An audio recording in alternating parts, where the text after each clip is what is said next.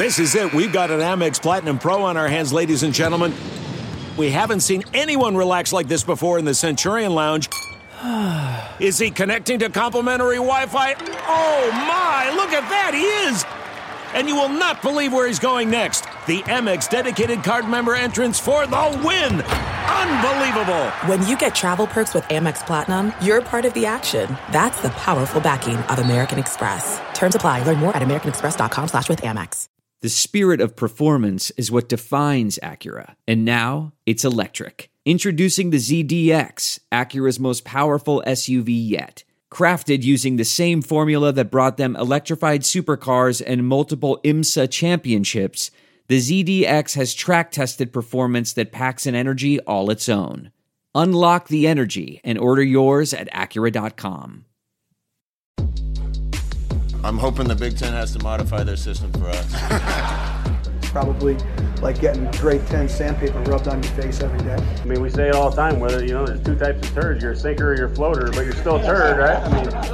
I mean, we are about players and players playing the plays and not necessarily the plays. Welcome to the Varsity Club podcast. My name is Derek Peterson. It was a good week. The United States is advancing in the World Cup. Mexico is not advancing in the World Cup. As somebody who is very invested in that soccer, football, whatever you want to call it, rivalry, I had a good week. I'm joined this week by Brady Altmans, and we get an appearance from Brady's dog. Brady, hello, how are you, and how is the pup? I'm doing well. He is less well. It's been a busy week, which means less playtime outside, but we try to be as active as we can. It's Friday on the end of a busy week, so I think we're both in need of some desperate running outside and enjoying the last bit of nice weather we have. Yeah, well, I guess, here's the good side of Nebraska not making bowl games. There's one good side, and it's for the people that cover Nebraska. When December hits, your season kind of slows down a little bit. Obviously that's different with a coaching search, but you don't have football to cover. So you're not going anywhere for the holidays. You get to go home for the holidays if you want to, or you get to go hang out with family for the holidays if you want to, and your dog gets more playtime. Yeah, I mean, I long for a quiet December right now. I tell you what, I'll be singing a Counting Crows tune the rest of the month, I think. I think you'll have a quiet December, at least next year. We are guaranteed one quiet December at Nebraska in year one of the Matt Rhule era. After that, who knows? You're not entitled to anything after year one, but this is Nebraska after all. But you should be entitled to at least one quiet December next year. So, I mentioned it. We're going to talk about Matt Rhule. Nebraska made the big hire and got the guy that was sort of atop all of the coaching carousel hot boards. The big name comes from the NFL, had the 11-3 season at Baylor, had the turnaround from 1-11 to 11-3. Trev Alberts said throughout this process he wasn't really, winning the press conference wasn't like priority number one for him. And then they had what a lot of people likened to a fancy wedding reception for their press conference. And it was inescapable to me that Scott Frost is introduced inside Memorial Stadium on the third floor. It's a very formal setting. And then Matt Rhule is introduced on the football practice field. Yeah. And yes, it was kind of a big thing, and they have Huskers, and it's funny because the letters that they used, like the lights that they used to spell out Huskers in front of the stage for Matt Rhule, it looked very similar to the wedding setup that I had at my wedding ceremony. We had, I think we had our names spelled out. We took photos in front of it in that exact same kind of light setup. So that was kind of funny. I definitely resonated with the wedding reception comment. I when I arrived, I likened it to a prom, but they had a flower arrangement on the stage that made it look like a funeral procession. So it was a very weird dichotomy. What did you? Let's start here. What did you think of just the press conference in general? Like when you walked away from it, you get to listen to Matt Rhule for the first time. You get to talk to him a little bit. You get to hear from Trev Alberts. What are you thinking as you're walking away from that thing? Well, it was a lot. It was a very interesting day. I think everybody for a long time was waiting to kind of rally the troops and circle the wagons. They invited fans to Memorial Stadium to watch the live stream of it up on the screen and on the Husker Vision while the rest of us were there in the practice field. Well, my immediate reaction, and this is my small town Nebraska upbringing, was, yep, that's a minister's son, all right. But it's really easy to see how he's so successful at what he does. I mean, he gets kids to buy into his vision.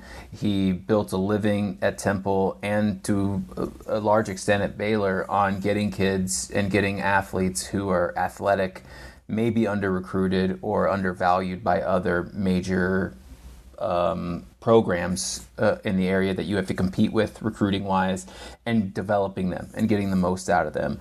I mean, obviously Temple is recruiting enamored or hampered in Philadelphia and Pennsylvania, and when you're in Waco, you're not getting the cream of the crop recruits of Texas.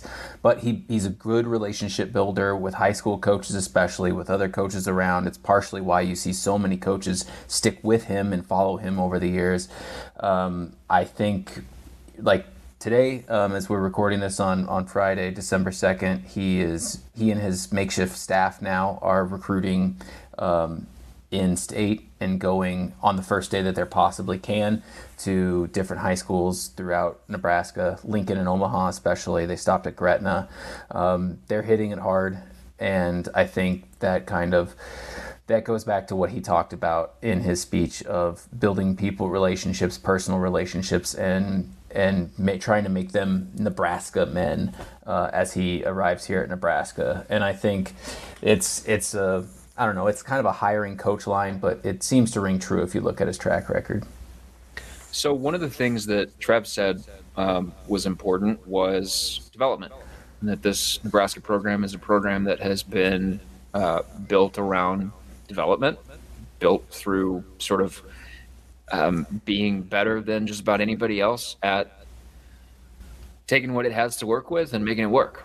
And when Nebraska was winning, that was what was happening. And Rhule certainly has if you look at his college track record, and I don't, maybe you disagree with me on this. I don't necessarily care about what happened in the NFL. We have enough instances of college coaches having success in college and then trying to jump to the NFL and it not working, and then coming back and that not really being an indictment on them as a coach. It's just a different game. So I don't necessarily care about what happened at Carolina. Yeah, I'm with you. When he was at Baylor, however, I don't think it should be glossed over when he took over the Baylor program. Right. So he comes in for Jim Grobe after a year under Grobe, and Baylor is still, even still today, Baylor is still stained by Art Briles in certain circles. When Rhule landed in Waco, Baylor was like, it was like ground zero. Like Baylor was, it's hard to recruit to Baylor. It was very hard to recruit to Baylor at that time because there was such a stench around that program. So for him to be able to take them from 1-11, and it's not even the 11-3 year 2 years later, but he gets them to a bowl game a year after the 1-11 record, and it's a respectable team, and it's a team that sort of commands, maybe appreciation from his peers for, what that program was built on, what it was about, the way they played, things like that. And then they go 11-3. Development certainly is a big plus for Rhule right now. Yeah, well, once we knew who the coach was and trying to trace back through things that Trev Alberts had said, development and being the premier development program in the country stood out. He said that on multiple occasions throughout the search.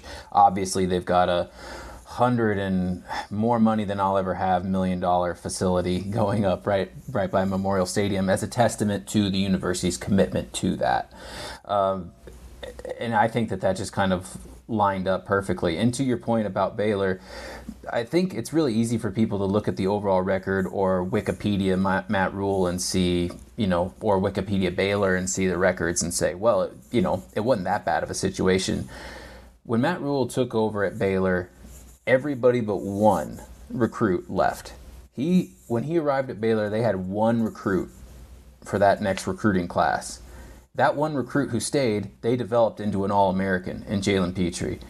They went out and they recruited, and I think they filled 28 other recruiting. I want to say they had 29 recruits that recruiting class, but I can't attest to that solidified because I've got all the recruiting stuff on my mind right now. But it's a testament to his guys going out and hitting the ground. Another thing that stands out to me is he was after his first year in Carolina, he went back to the Texas High School Coaches Association and spoke to people and talked with them. This guy had no reason to be back there, no reason to curry favor from high school coaches, no reason to rub elbows and schmooze. He went back there because he's a personable person. And having talked with some people from State College High and people back for PA for a story coming up in the magazine that we'll have in a couple of weeks, that's who he is. That's like that loyalty, that people person. He is the son of a minister. He is that building up trust and the hard work and the blue collar stuff. I think that resonates with a lot of people, that the under recruited side of things, the kids that kind of don't get looked at the way others would. And it fits the mold. I mean, he's a former walk-on linebacker at Penn State at a time when Penn State linebacker U was one of the premier programs in the country. I mean, they finished just behind Nebraska for a national championship when he was on the roster. So I think it's a testament to Matt Rhule and who he is, and if you trace back to his DNA, it becomes apparent. Yeah, development and building up kids is ingrained in him. It's a different thing to do it at the NFL. I think that's why he wasn't as successful, but isn't that what Nebraska fans also love? Guys like Ernest Hausman or guys like Garrett Nelson, homegrown athletes who come up and make something of themselves, or even Cam Jurgens now in the NFL. I think it's a good fit in that way. So there's a story in The Athletic by Matt Fortuna from November 12th, 2019. Basically like height of Matt Rhule mania. Media darling at this point. It's called the headline is "We Are What We Tolerate" inside Matt Rhule's approach to rebuilding Baylor football. I would encourage any Nebraska fan to go read it. Also, very Matt good. Fortuna is just a really good writer, so if you're a college football fan, go read it. He has a line in there. I'm going to circle back to this later because there's another thing that I want to talk about. He has a line in there where he says that Matt Rhule, when he was at Baylor, and in 2019, so he's 3 years in, still would call up and chat with the Temple athletic director that hired him and then watched him walk out the door, which I thought was cool. Yeah.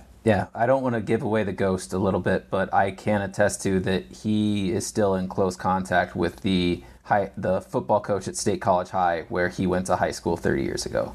I can confirm that he will sometime give speeches to that high school team 30 years later. You are doing a good job of selling this story. So I think I'm going to take a second here just right now where it fits and say, if you are not subscribed to HailVarsity.com, you need to fix that. Go to HailVarsity.com/subscribe. Use the promo code VARSITY. Get yourself signed up so that you do not miss that issue, so you don't miss anything that comes out from Brady or the rest of the Hail Varsity team, be it in the magazine or on the website. Brady, there's a quote from Rhule in the press conference, his introductory press conference. Brandon has it in a story on Hail Varsity's website. I'm going to read it to you. The margin for error in the Big Ten in most games is pretty slight. You have to be a team that executes. Typically, if you look at the Big Ten, the team that has the best quarterback play is going to win. So you need to have not just a quarterback, but a system around the signal caller that lets them be successful. And you have to be able to win in the elements. You have to be able to win in the hot early in the year, cold late in the year. You have to be able to win on the East Coast, and pretty soon you're going to have to be able to win on the West Coast. I think having defense, having a run game, those things are important. If you can't play defense in this league, there's 3-4 games you're going to get run off the field. All that's good. All that is what you want to hear a Big Ten coach say as he comes in. Rhule's Baylor team, his best one, was built off of a really good defense. And he told that defense before the year, we're going to get 30 sacks, we're going to get 40 takeaways, and we're going to be really good if we can do that. And they did. And then they were really good. And the thing that they focused on was the detail of the thing. So let me go back to the Fortuna piece. Rhule gives Matt a quote, "We are what we tolerate." He says, this is Fortuna writing, "Rhule tells his assistants that games are 100% about the players, but weeks are completely about the adults in the room who set these kids up to succeed or fail." That gets me pretty excited about this guy. Yeah. I mean, he is all about the process and all about the coaches getting them into the best position as possible. I think it was a Pete Thamel story a couple of years before the Fortuna piece where it kind of chronicles the Temple years, and there's that great piece where he'd have a cup of coffee and sip most of it, but at the end of a team meeting he'd splash some on his face, or my favorite anecdote was the one where where at Temple they had like 72 rushing yards in one game, and the very next week he came in dressed like a doorman and had like a velvet rope and lights and everything to the team meeting room and called it Club 72 and was like, hey, and like walked each person to a seat and each player to a seat, and they ended up getting like 500 some yards in the next game and won. So he's kind of unconventional. I know some people don't mesh well with his personality, but I think it's an incredible indictment for the people who work with him, not only choose, but will leave what they're doing to work with him again. I mean, I know some Nebraska fans have kind of harped on it, and there probably is a valid criticism to having quote unquote his guys that follow him, but when you've got a quick turnaround job to do, or when you've got to get guys in fast like he has in a week, leaning on some trusted guys helps. But these guys followed him from Temple or Baylor and then to the NFL and back. I mean, it really says something about the guy to have that relationship and that trust with coaches, because he put so much on them to coach them up and for them to coach up players. So I think it is a really kind of refreshing change of speed to hear a head coach to speak about assistants like that and try to push the assistants to get the most out of players, because throughout the week it's about getting the assistants lined up so that they can instill what they need to in players in order for the players to make the plays on Saturday. He seems like a very detail-oriented person. He seems like a person where the details throughout the week are going to be really harped on. And I don't want to, like, when Frost came in the first year or two, there was just so much emphasis on, well, we weren't set up for success. We're doing this differently than the last guy did it. There was so much like focus on what the last guy did and how this was different, or, we're doing this different, or we shouldn't have been doing that. Like, I don't want to do that. And I don't want Nebraska to continue to do that, because I don't think it's conducive to success. At the same time, I am going to, in my head, I'm comparing the two approaches, and I'm reading about Rhule, who will sit in his office after practice for 5 hours watching film with an open door. He has one-on-one meetings with players, even guys that he's not directly coaching. Do you get the vibe that there's going to be a different approach between the two head men now? I think so, absolutely. One of the first days that Matt Rhule took over, he tweeted out that picture from inside Memorial Stadium at 5 a.m., the pictures of the national championship years illuminated inside the stadium, and presumably took it from on the concourse or just outside his office in the stadium. And me and a colleague of mine joked that, well, the last guy was also up at 5 a.m., but he just hadn't gone to bed yet. And I just think that there's, to your point about being detail-oriented, Trev Albert said that was a big thing that he looked for in the search of a head coach, is a guy who's going to harp on the details and make sure that is at the bedrock of what Nebraska does in the future. And I think that that's proof of it. Terrence Knighton, pot roast, as he is known in some circles, the new defensive line coach, also tweeted something out from before 6 a.m. one of his first days, and it was just the picture of Brooks and Tom Osborne, that statue outside Memorial Stadium. And I think the buy-in is there to be there at all times, to just work at all ends and all odd parts of the hour, by not only Rhule but the coaching staff themselves, to do the best that they can for the players. Now, obviously, the players that came in were recruited by Frost, and they might not mesh well personality-wise with Rhule, and that's what the transfer portal is for. The coaching staff shakeup has turned out kind of, I don't know if everybody predicted it to go this way, but we also just don't know the entire coaching staff yet. So players could leave because their favorite coach or someone they resonated with before don't work out well. But I know Matt Rhule walked into his first meeting with players and said, I get it, I understand it. If you want to leave, I will do everything I can to help you. Nothing against you. But because you didn't choose for me to be your coach, I chose to coach you. And that's why I'm here.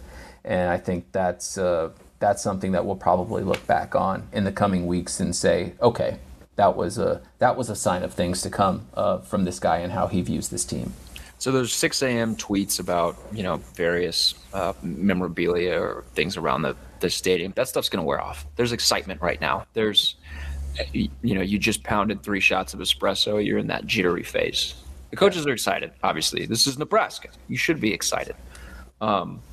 And for a guy like Rhule, who grew up in around this area, he would have an intimate knowledge of Nebraska of yesteryear. So of course, walking around the facility, seeing some of these things that are reminders of how great this program was, that's going to get you excited. That stuff's going to wear off. What I'm interested in, this is and I say that because this is a program that has not had a winning record in quite some time. This is a program that has not had a successful season by its standards in quite some time. So, and at the end of the day, you are what your record says you are. Nebraska's not a good football team right now, and they're going to have to build that up. And the first year under Rhule is probably not going to be too fun. Maybe the first 2 years under Rhule are probably not going to be too fun. I mean, he went 7-6 in year 2 at Baylor. So they lost some football games year 2 at Baylor. They're going to, with the transfer portal, they're going to have to find a way to sort of keep everything together as we move through the tough part. What interests me is how young this assistant staff is.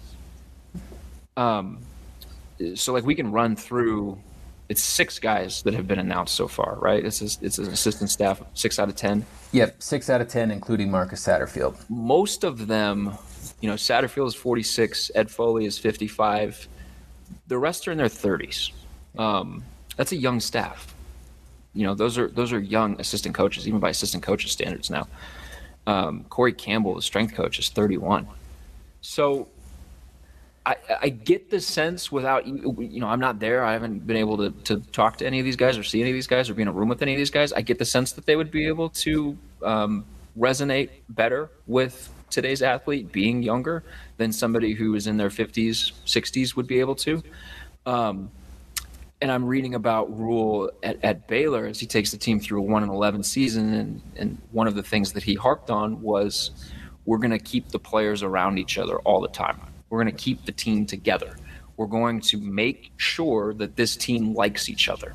We're going to make sure that this team is around each other all the time. We're going to keep them in meetings a bunch. We're going to make sure that these guys know all of their teammates. I think that's going to be important, particularly so in this transfer portal era. And I'm curious, it seems like a theme of this assistant staff is going to be younger guys. One of the rumored DCs is, I believe, also in his 30s. When you look at this assistant staff that Rhule is putting together, do you get the same kind of sense that this is going to be a similar approach to what he did at Baylor in the sense of culture building and like team building and familial bonds, things like that?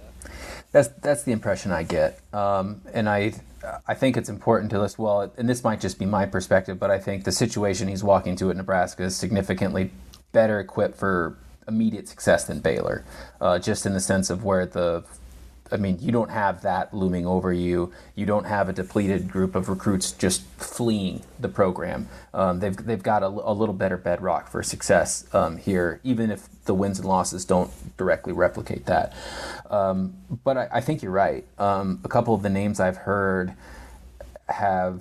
they just don't fit right. Like Snow was one for potential defensive coordinator, Phil Snow, and I've been told as recently as this morning that that's not going to happen. If it was going to be him, it would have happened right away, right? Yeah. Well, and we're recording this before conference championship games. I get the feeling, because the university sent out a press release confirming those 6 names, I get the feeling that there might be at least 1 or 2 more that still has a game to coach this upcoming weekend, either in conference championships or somewhere along the line, that they're waiting for that to get out of the way before they make their intentions known about where they're going next. Now, that could just be, circumstance, or that just could be people who are kind of in the rumor mill, but that is the impression I get. But yeah, are we? Sorry, not to interrupt you. Are we waiting on a DC in maybe Atlanta or something? No? I don't know. I haven't heard a consensus name for defensive coordinator yet, which makes it so interesting to me. One of the auxiliary names, I don't know what his position would be at Nebraska, because they already have a running backs coach, is Jeff Nixon. I know he's got a long history with Matt Rhule, and I've heard that name floated out to me, but I can't. He's a long-time running backs coach. I just don't know where he'd fit in on this. Maybe we could get Will Nixon back to Lincoln if that happens. Hey, they got they haven't named a wide receivers coach yet. Maybe that's a spot that opens up for him. Who knows? But it looks like it's going to be a young staff. One of the questions I had with Matt Rhule, and a very valid question with the hire, is he has not recruited and has not coached during the portal, NIL era, all of that stuff, is a very valid question to raise. He addressed that in his opening comments, and then was asked about it during his induction, and seemed like he had a good approach to it. But at the common denominator of college football and building a program is keeping guys in, building a togetherness and a team element of it. Some guys are going to feel slighted, or some guys aren't going to mesh well with that. If they want to move on, more power to them. I think that's kind of the approach Matt Rhule mentioned he's taking. But building up that common denominator of trust, camaraderie, team aspect of it, everybody do your part. Next man up if someone goes down, rally around each other and be part of a familial group here in the Big Ten West, is kind of that'll take you a long way, regardless of portal or NIL or any of that stuff. So I think he's got a good approach to it, one that will work in in a lot of ways. Like running the football will work pretty much anywhere in the Big Ten, on a rainy Tuesday in Stoke, and as well as in the Georgia Dome. So it's going to be interesting to see how it all unfolds, but I think it gives him a good baseline in case he wants to add wrinkles or something like that. Let's run through these assistants real fast. Secondary coach Evan Cooper. What do you make of him? He's got a good resume. I like him. He's energetic. He's got good. They all basically have recruiting coordinator experience, so they're guys that can, have an infectious personality and get after it on the recruiting trail and after guys. But he's got NFL experience on a defense for the Panthers that, frankly, was pretty good for large stretches there. And he did well at Baylor, where they had guys performing in pass happy or pass happy adjacent offenses during that time. So it's certainly going to be different in the workload that his secondary is going to see, but I think he's a good get. Defensive line coach Terrence Knighton. What do you make of him?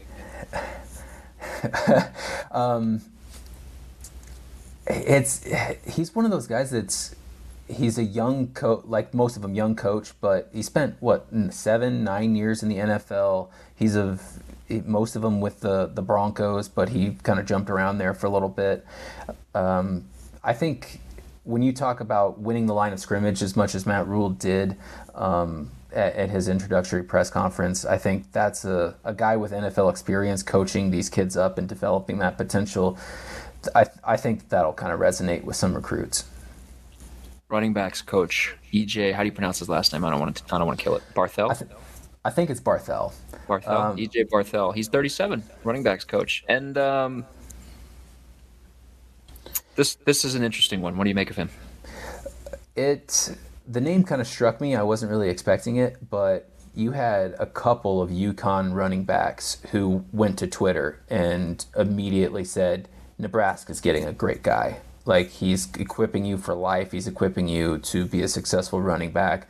He fit in well with Jim Mora Jr. at UConn, and they turned that ship around this year and have done a really good job. I mean, that's definitely worth noting, and they are not a pass, an air raid style offense. They do run the ball, and they do pound the rock, hashtag. I guess it's hashtag pound the rock. But it's...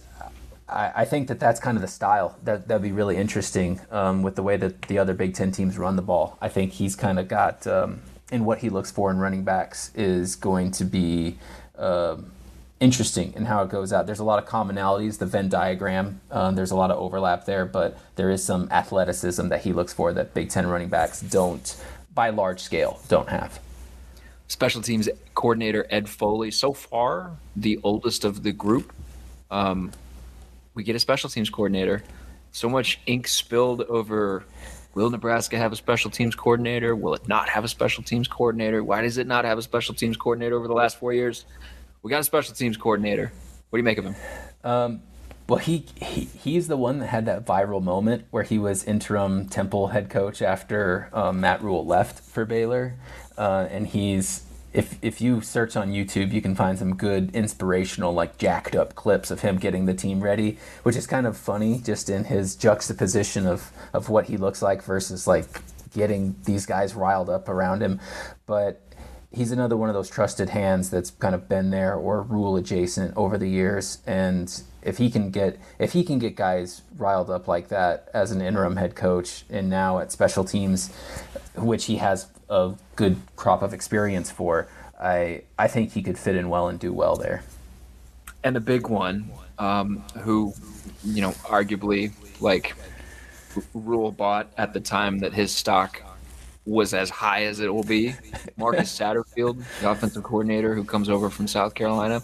It's funny because, early in the season, like, I don't think South Carolina fans were too happy with what was happening with their offense. And then, funny what happens when you absolutely obliterate Tennessee. Your fortunes can change pretty quickly. What do you make of Marcus Satterfield as the offensive coordinator? This would be like if Nebraska were to hire Mike Riley on the heels of beating both UCLA and USC. But please don't evoke Mike Riley on the podcast. We don't need that. We're 2 eras away now. We don't need that. All due respect to Mr. Mike Riley, we're done with that. Move on. No, you're absolutely right. It's just in a sense of, I don't think that it would have made a whole lot of sense, or I don't think that that's one that I think a lot of people would have took pause with. But then here's what happens when you beat 2 top 10 teams and not only beat them, but blow the doors off them. I mean, you really make a case for yourself. He's got SEC experience. He's got kind of I don't want to say a unique offensive style, but he's very definitive offensive style in his mix of somewhat of an RPO, somewhat of a lot of motion, a lot of backs in motion, trying to get them not so much stagnant before the snap and hitting the line of scrimmage. I haven't really analyzed his route combinations beyond the last 5 games for South Carolina this season, but I think that could. I think it definitely could work. I'm more interested to see what all of this turns into. And it's worth noting that he will also coach tight ends, which I think is kind of fascinating, considering his history as a quarterback's coach and Nebraska having such a long history of developing good tight ends. So I'm always a fan of a tight end or an offense that gets tight ends involved in the passing game. So I'm going to be really curious to see if he adjusts his game plan at all to the Big Ten. I don't know Marcus Satterfield, but one thing I will say is, juxtapose what South Carolina did, as Satterfield is presumably talking with Nebraska or preparing to take the Nebraska job. Juxtapose that with what happened at Oregon with Kenny Dillingham preparing for Arizona State. Not that Kenny Dillingham, handled things wrong.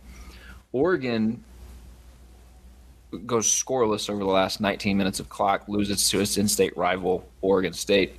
And then within an hour of that game ending, news breaks that Kenny Dillingham, Oregon's offensive coordinator, is off to Arizona State.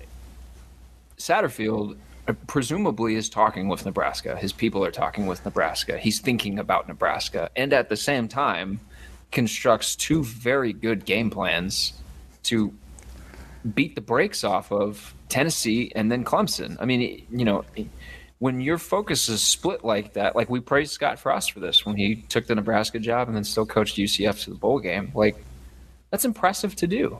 I think you deserve a lot of respect when you're able to set yourself up for the next position while also making sure that the job that you're currently working is getting your very best right up until the very end. Yeah. And I'm curious how much of that is Shane Beamer in the way that he constructs his team. I know I'm on the fence about Shane. I'm not going to criticize him at all. That's his game plan. I know some people will, but I've watched South Carolina multiple times and thought there's a good team in there. He's just got to get it out of him. And I think that might be kind of something that Marcus and Satterfield did. Obviously, it helps having a guy like Spencer Rattler, who I didn't think lived up to all the hype around him. But I mean, when the spotlight was on, he played his best in those last two games. And who knows who Nebraska's quarterback's going to be. If you were to just transplant Marcus Satterfield into the game plan now, I think Rattler is a little different than Casey Thompson. But when Casey felt himself and got in a groove and in a mojo, he wasn't afraid to tuck and run. He could deliver a good throw. And I'd be curious to see how spring camp and stuff like that goes for those guys and how they'd mesh well. You got to get a speedster receiver now with the way Trey Palmer declared to the NFL, but that seems to be the kind of thing that Rhule likes to recruit for. So we'll see if they can get one in the program. So Baylor in 2019 finished offensively. They finished 28th in S&P Plus. Defensively, they were 18th. That was a team that was in large part built around its defense. Incomplete on that side of the ball. And we saw Ernest Hausman jump into the transfer portal this past week, which I think is just an indication that we still have a lot to figure out about what Nebraska's defense is going to look like next. He has not made a defensive coordinator hire, he being Matt Rhule. That feels like the most important thing in the Nebraska football universe right now. I guess, what do you make of that opening? What do you make of, we talked a little bit about it earlier of Schumann at Georgia. What do you make of sort of the pool of names that you have heard on that front and just that spot in general? I've heard Schumann. I don't know how serious it is because it was just kind of too early in the process, maybe. I think there might be some interest there, but you're also just, I don't know, where the way George is at, that's one of, it's incredible to the point of like having focus and like coaching a team while also potentially having another career move on the back burner. That would be incredibly impressive to take that on, or and it'd be incredibly impressive for Nebraska to get Georgia's defensive coordinator in. Let's be honest. One thing the Nebraska's going to have guys in the transfer portal just because of the way the upheaval in a coaching staff change that happens. One thing that I think kind of goes unnoticed or unsaid that I believe needs to be mentioned is Barrett Ruud did a good job. I think Barrett Ruud has done a good job. Not only the amount of linebackers that Nebraska's had in years previous, but in this year alone. I mean, you've got Nick and Luke played really well right beside each other, and both went down with injuries. Matva and then Ernest step in and played great. I think there's something to be said for that. Just the way that they stepped up and the way that Ernest improved and progressed over the year. I mean, he looked large-scale lost against Northwestern in the opener, and he comes in and makes the textbook perfect play, a sack against Michigan. I mean, you couldn't draw it up any better than that. I think that there's a relationship there between Ernest and Barrett. I wonder if that's part of it. To be honest, I haven't heard a confirmed yes or no if Barrett will still be on staff. They haven't chosen a linebackers coach yet, but I think all indication is that he might be one that kind of gets the phone call of thanks, best of luck on your future endeavors kind of thing. I think those who enter the transfer portal are just want to keep their options open because that's the way things operate now, and more power to them on that front. But I wonder if you'll get a decent amount of kids that decide, hey, I like Rhule, I like what he means, I like the guys who will work directly with me most often. I think I'll come back to Nebraska because I like what they've got going on there and building for in the future. So it's going to sound really frustrating, but now you just got to play the waiting game and see what news is plucked into what job and what the players feel about him. I've heard Jake Pietz's name thrown around as quarterback coach. Is that, I guess, what do you make of that possibility? I think it'd be really interesting. It's one of the coaches that you'd probably like to have from a cultural standpoint, with him being a former Husker and from O'Neill. I think as a coach alone, I think he's done some things that you'd like to get in, but I understand that his hire might be contingent on the fate of Mickey Joseph. So we'll see how that unfolds. Okay, so let's talk about that next. Mickey was arrested on suspicion, and I want to make sure that I get the terminology here right. He was arrested Wednesday and faces charges of strangulation and third-degree domestic assault. Joseph denied to police that he assaulted the woman in question. Nebraska has placed him on administrative leave. He made his initial court appearance in Lancaster County Court on Thursday. According to ESPN, did not enter a plea. There were a lot of people who, before this arrest became public, wanted Mickey Joseph to remain on the staff. There are a lot of people now who think that ship has sailed. I guess, what's the latest on this situation? Well, what we know is that Matt Rhule went on the Jim Rome show and said that Mickey and Matt had a meeting scheduled for Wednesday. That meeting did not occur because of this incident and his arrest. He was held and appeared at his initial court appearance, appeared via Zoom from Lancaster County Corrections, has since, I think, with his lawyer's assistance, bail or posted bail, and is now out of corrections.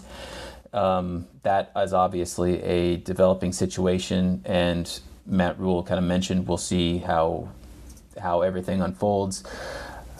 Trev Alberts said that, or issued in a statement that he's suspended indefinitely from the program, and the university will have no further comment.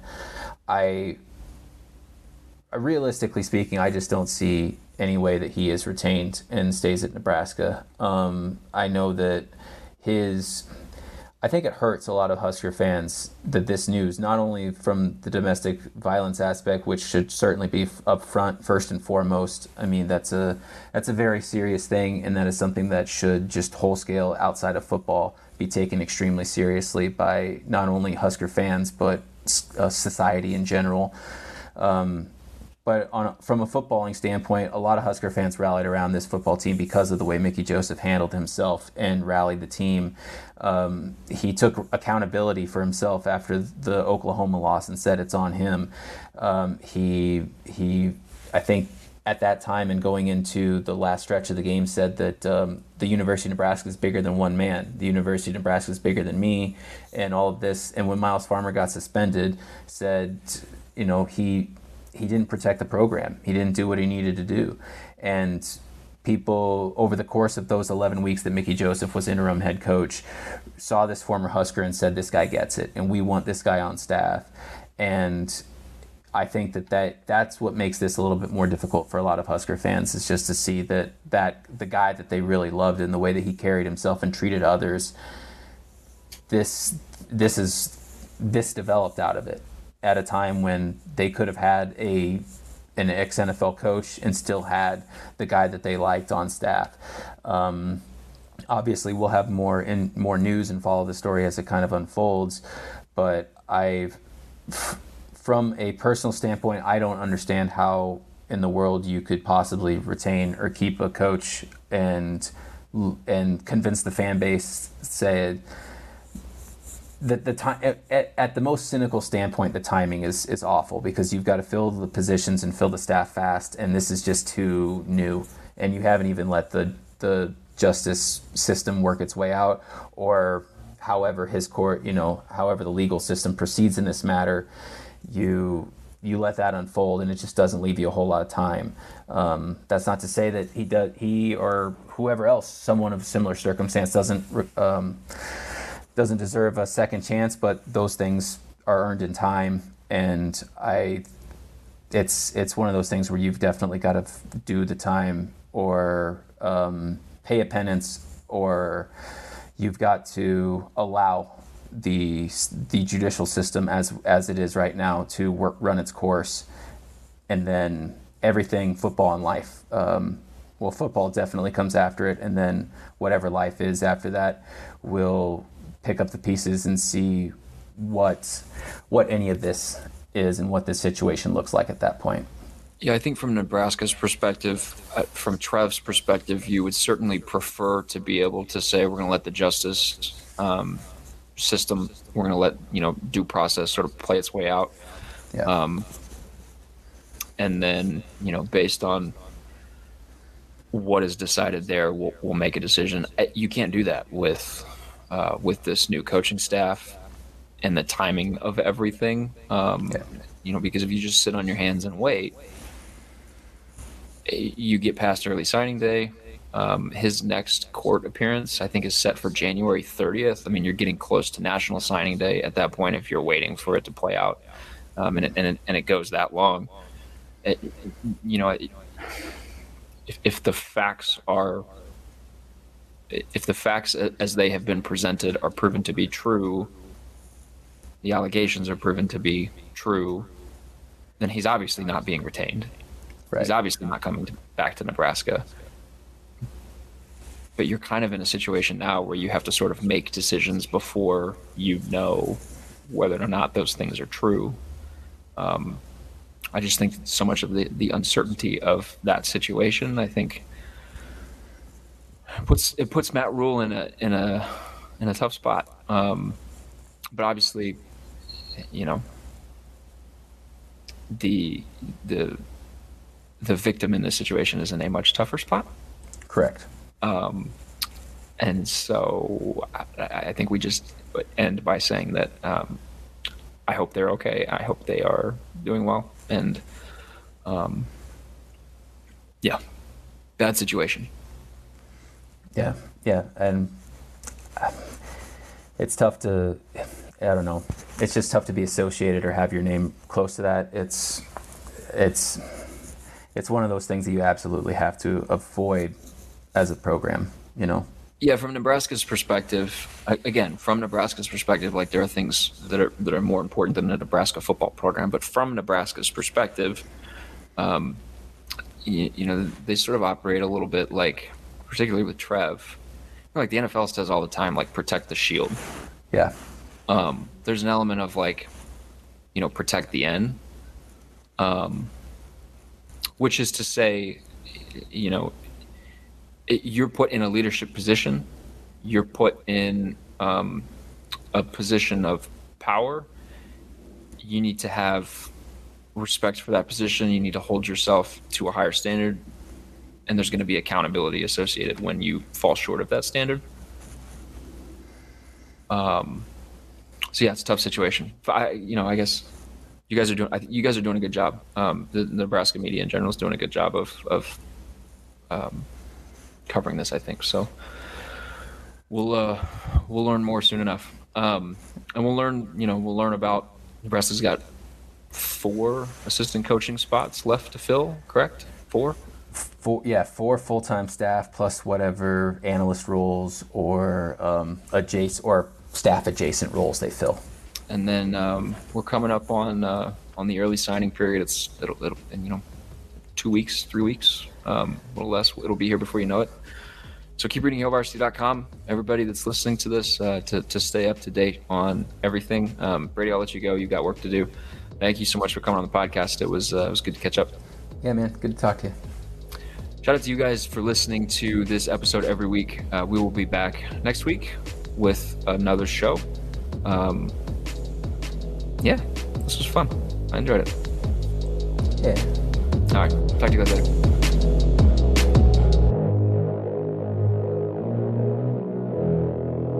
A Huda Media Production.